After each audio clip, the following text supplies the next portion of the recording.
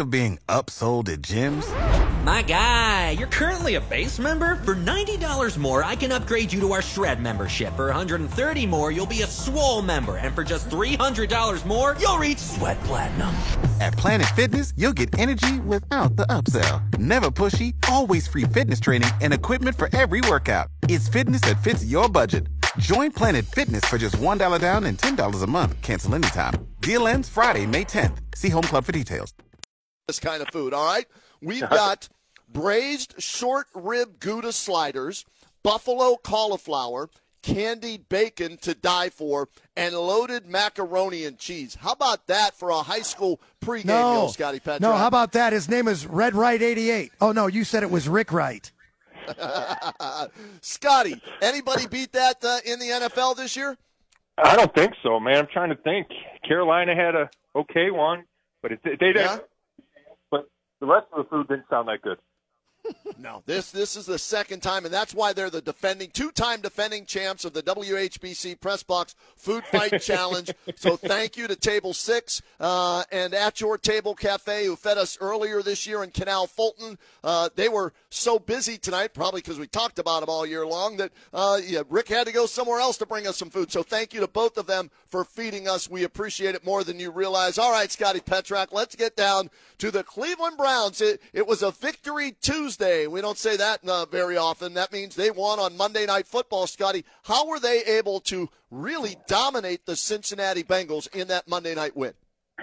Yeah, you know what? I think it started with the pass rush, Kenny. We've talked so much negatively about this defense throughout the year, and rightly so, but it played a lot better Monday night.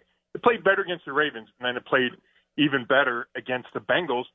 And, I think part of that's the Bengals' offensive line, but the Browns have figured out a way to get to Joe Burrow. And when they make him uncomfortable, they have some success. So I think it started there. And then the offense, for the most part, has been good all year, with obviously some exceptions. But Jacoby Brissett threw the ball well. They ran the ball well. But I think the defense was the difference maker. The defense really stepped up. I was impressed with it. The cornerbacks, without Denzel Ward playing in that game, I thought they did a nice job. Now, Scotty, we all know Jamar Chase makes a big difference, right? He's that guy that can take a 5-yard hitch and go 70 yards, okay? So they didn't have to worry about him. How much of that do you think was a factor, or do you think it wouldn't have mattered with the pressure they were putting on Joe Burrow? Well, I don't think it changes the outcome, but I know – I'm careful about saying that because, if they make a play in the first quarter and the Bengals are sudden up 7-0, it changes the complexion of the game. So it mattered that he didn't play. But, the Browns had injuries too. It's not just the Bengals. But I think when you talk about the overall defensive performance, you should include the fact that one of the top receivers in the league wasn't there. But having said that, the Browns have played, Chase played twice last year, especially that first game in Cincinnati. The Browns did a good job against him. So, for whatever reason, they feel confident playing that Bengals team, Joe Burrow and Jamar Chase or not. Scotty, for me, every time they face the Bengals, you look at Joe Burrow and everybody wants to make him an elite quarterback. For whatever reason, we say it all the time. You hear stories. He may see ghosts. He may not see ghosts. I don't know what it is. But that pass rush was on fire. These guys rose to the occasion because they were the only game in town on Monday Night Football. That's great. My question is this. Where has that team been the other 7 weeks of the season? That's a fair question. It is. They haven't played well enough, and they haven't been consistent enough. You saw Myles Garrett. I think he's getting healthier, even though he said he wasn't close to 100% when I asked him that, a couple days before that Monday night game. But he played really well. He tipped that ball that turned into that early interception instead of Tone. Finishes with 1.5 sacks. Jadeveon Clowney back. Even though he's not 100%, that helps a lot. But, I think – I don't know if Joe Woods has figured something out. Mm-hmm. I don't know if the defense as a whole has figured something out. But I like the direction the defense has headed in these last 2 weeks. And there's confidence. I think you can look to last season, and they finished strong last season. Mm-hmm. So maybe, for whatever reason, it just takes a while for them to get going. We'll have to see if they can sustain this. But, I get it, right? It's frustrating that they don't have a better record. And they could. Even with the defense playing as poorly as it had, they could have a better record. What it takes is the Bengals. The Bengals get this team right. And if you consider the fact that last year's game, it was the pick six, the Denzel Ward 100-yard interception return for a touchdown, the pick six, and it almost resembled the exact same thing they did on their first drive this past Monday. Browns get an interception, right, and the same. yes, but the takeaways are huge. I mean, that's the defense had 6 total takeaways entering Monday night, and then it gets 2 in the first half. Right, that makes a huge difference. Now the Browns gave those back, but at least you're offsetting them. So, if this team's going to make a run and if this defense is going to continue to play better, it's going to start with pass rush and takeaways, and those two go hand in hand. I wanted to ask you this, too, because the big news last week was the trade deadline, and we all know that they didn't do anything. But Andrew Berry came out and said he almost made a deal. And I know nobody said anything, but in your opinion, who do you think he had in mind? Yeah, I don't know. If I had to guess, it would be a receiver. Okay. There were receivers out there that were young. I think there's a couple of young guys across the league that are unhappy in their situations, and I think he probably made phone calls about those guys, but was unwilling to give up whatever was demanded. Because, we've talked about receiver, we've talked about D-tackle. He made one trade for a linebacker. Would he make another one? I don't know, maybe. But those are the 3 spots: D-tackle, maybe linebacker, and receiver. Mm-hmm. And it feels like there could have been some receiver movement on this market. I don't think there was, or there wasn't a lot. But you heard names out there and thought, okay, maybe he can go get one of those guys. Scotty, I had a caller the other day. Kenny was off. And they said, and Ndamukong Suh's still out there. They should go out and get him. But I look at it this way. There are 31 other teams in the NFL that haven't signed him either. We missing something here? Yeah, it's a good question. The Browns have not really shown any interest. I mean, I checked in on that. It was the off season at some point, or right around camp, and the Browns hadn't had any interest. I think his agent has tried to stoke some interest. I don't know if it's where he's just unwilling to play for the minimum, right? And he wants a big money deal, and nobody's willing to give that. When Joe Hayden talked about his decision to retire, he planned on playing until nobody was willing to give him what he wanted. It was just, okay, well, then I don't have to play anymore. So maybe that's the issue with Suh. Maybe they think he's not the same player he was. I don't know, but I think at this point, right, it's not like the D tackles have gotten worse in the last 8 games, right? I think this has been an issue since the offseason, and for whatever reason, the Browns feel comfortable enough with their group where they haven't felt the need to go make a big move. I mean, they went and, signed Tyler Davis into the practice squad like 3 or 4 weeks ago, right when they traded for Deion Jones, and he hasn't been called up. So they obviously don't feel it's that pressing a need. Scott Petrak, our guest. Happy to have him from BrownZone.com. Follow him on Twitter at Scott Petrak. I want to go one more question back with the Cincinnati game, Scotty, before we go into what Andrew Berry had to say at his mid-season press conference and move forward into the rest of the schedule, and that's this.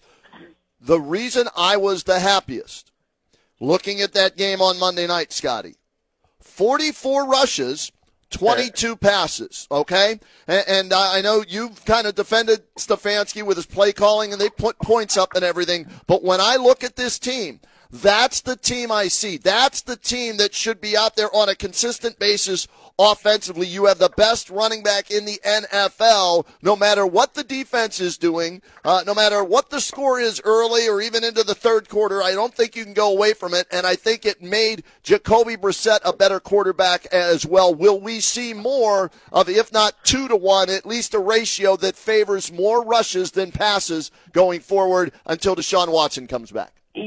That's certainly an interesting question, Kenny, and I would not be shocked, eventually, let's hope not too soon, but eventually the weather's going to turn here, and you have to run the ball more. Obviously, those numbers are skewed by the fact that they ran the ball the last 10 times they had it, right? Like, they're not throwing the ball with the lead, with the 2 or 3 score lead in the fourth quarter. So those numbers get skewed. I'd have to go back and look at what the first half was. I bet it was pretty even. But to your point, I found it interesting, and Andrew Berry said it multiple times, and I followed up, and he didn't give a good answer. But he talked about we have to play to our strengths. Now, he phrased it a little bit differently, but it was, kind of fix our weaknesses and lean into our strengths, maybe was a phrase. Yes. And, part of me thinks that that's exactly what he means, is, hey, we have 2 good running backs, or 2 great running backs, or a great one and a really good one. We have an elite receiver, and we have a good tight end. let's just make it all about those 4 guys and the offensive line, right? That's kind of what I felt like he was getting at without saying that. Now we'll have to see. We'll have to see if that's what develops over the second half and if they really, really commit to that run game. But it's interesting because he said it so many times that he was driving at something, and I wonder if that's what it is. We really have to say that this is our formula for winning games. Do you think using the media, and many GMs have in the past, right? Do you think that was his way of getting a message through to Kevin Stefanski by reiterating that and emphasizing that, or no? I don't. And the reason I say this, I think their relationship is good enough where that's an open conversation. I think his point was, it's the bye week. We look at everything during the bye. We do all that self-scouting. And this is how we can be better, is we find a couple things we can fix and then find what's working and just hammer what's working. And, that doesn't necessarily have to be the run game. Maybe it's the play action. Maybe it's the fact that they've figured out that Jacoby Brissett can throw those deep sideline routes because he's had a bunch of completions doing that. And that's part of the plan, too. And plus, Andrew Berry was really supportive of Kevin Stefanski when asked about him and his play calling. So I don't think that was the point of that, but I did find it really interesting. Yeah, me too. It jumped out at me, Scotty, when I was listening to you guys question him, you specifically, and I made note of that as well, so I wanted to talk to you about that. Scotty, what else jumped out at you from what Andrew Berry said? Because a lot of times they'll say a lot, but not really anything, if you get my drift, right? So was there anything else that you were surprised at with what he said that was actual information? Not really. Not really, yeah. Kenny. There's optimism for the second half. Which you'd expect, especially coming off the 3-5. I thought he was honest about how the win Monday night, he said, I think, modestly impacted what he did at the trade deadline, meaning there was no fire sale, right? I thought that was an honest moment from him that, we have more hope coming off the win and being 3-5 instead of 2-6. And it's not just 3-5. I think it's how they played against the Bengals, right? It was a convincing performance that you think, okay, maybe this is, that's kind of the potential of this team. Let's go see if it can reach that potential consistently. So I thought that was interesting from Barry. I mentioned what he said about Stefanski. That was about it. And he talked about Deshaun Watson. To me, those were the big takeaways.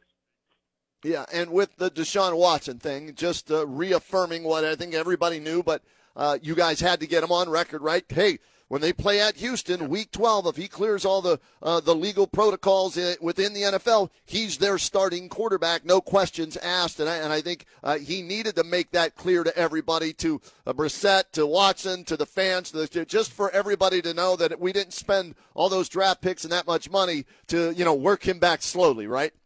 Yeah, I agree with that. And so we're not grilling Kevin Stefanski about that because it goes above Kevin Stefanski's pay grade.